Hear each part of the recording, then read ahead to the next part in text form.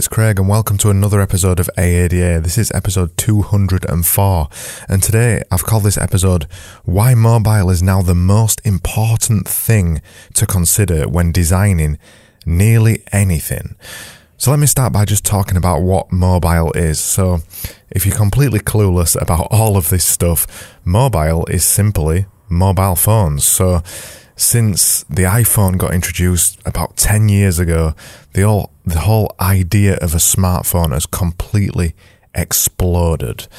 And now everybody is making some kind of smartphone, from Android to iPhones, to Microsoft, to Nokia. Everybody is making smartphones, and smartphones have easily taken over the entire globe in terms of internet consumption.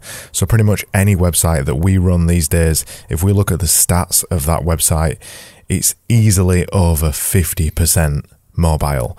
It's easily over that. Some websites are even 70% mobile and tablet usage.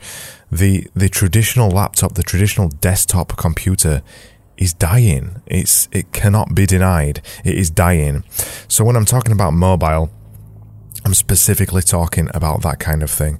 And since the introduction of mobile, it's kind of brought around a different kind of usage for the internet. It's not the same kind of users we used to have before. Usually before, you used to sit at a desktop computer or a laptop before even laptops became popular. People used to sit at a computer and they had a very specific task in mind. Now, with the rise of mobile phones and smartphones, people don't use their phones in the same way anymore. People are kind of using their phones for different reasons. They're using it to be entertained. They're using it to find out information. They're using it to find the answer to that pub quiz question. People aren't using their phones in the same way anymore. People are using it in a much more lax way, a much more lackadaisical way, a much more, what's the word I'm looking for? A much more indirect way. Now, when somebody is using the internet, specifically when they're using the smartphone, you can't be confident that the reason why they've landed on your website, you can't be confident of that. And this has all come about, and it's kind of brought in the consumption age. And I spoke about this a couple of episodes ago, where now the internet is full of consumers. People are using their phones, they're scrolling through Facebook, and they're kind of using the internet in more of a consumption way. They're looking at videos, they're wanting to be entertained, they're wanting to be informed.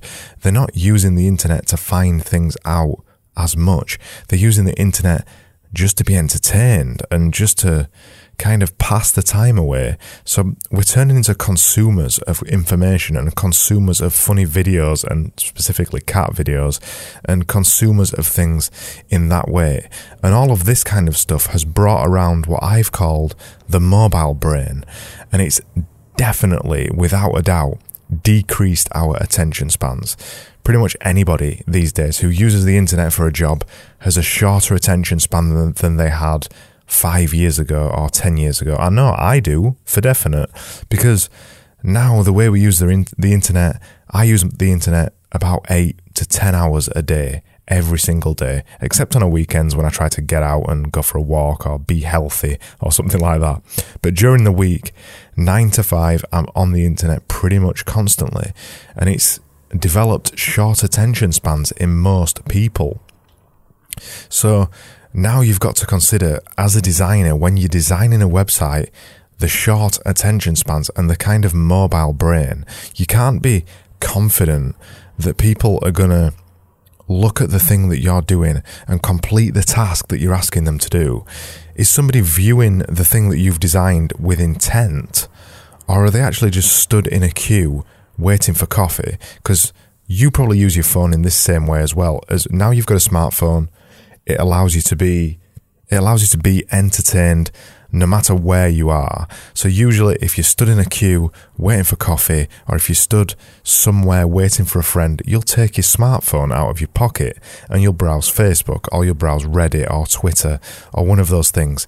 And there isn't kind of any intent to what you're doing. You're just doing it to pass the time. And as a designer, you've got to consider this new role. You've got to consider this new way of using the internet. So you may have made a website and you're presuming that every user to that website has an intent. They have a reason for visiting your website, but they might not have a reason. And the other side of that as well is if they've not got a reason, and if they're just stood in a queue waiting for coffee, that session that they have right there, right now, could be cut off at any time. If they're stood in a queue waiting for coffee, suddenly they get to the front of the queue and they order their coffee, they're going to press the power button on their phone and they're going to put it back in their pocket, which means that they may not complete the tasks that you're asking them to do on your website.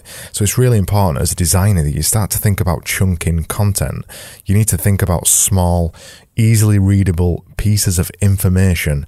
Don't present anybody with any walls of text, because you can't be 100% sure what somebody's intent is when they come to your website. Even if they have a full intent of completing a form on your website, for example, they might get to the front of the coffee queue again and they don't get to the end of it. They don't complete their task. So it's something that you've really got to think hard about as a designer when you're designing a website.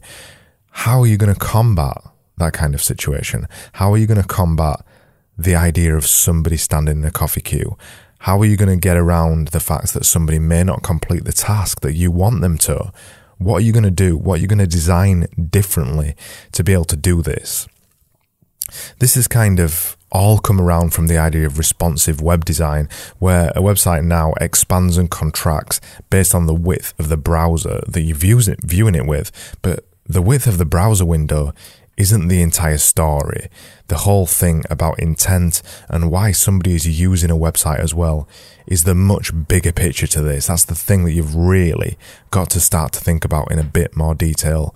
I think the coffee queue analogy really helps to liven it a little bit, especially as a designer. If you consider that everybody coming to the website that you've designed is in a coffee queue, they have 50 seconds to a minute, maybe not even that, to complete the task that you're asking them to do.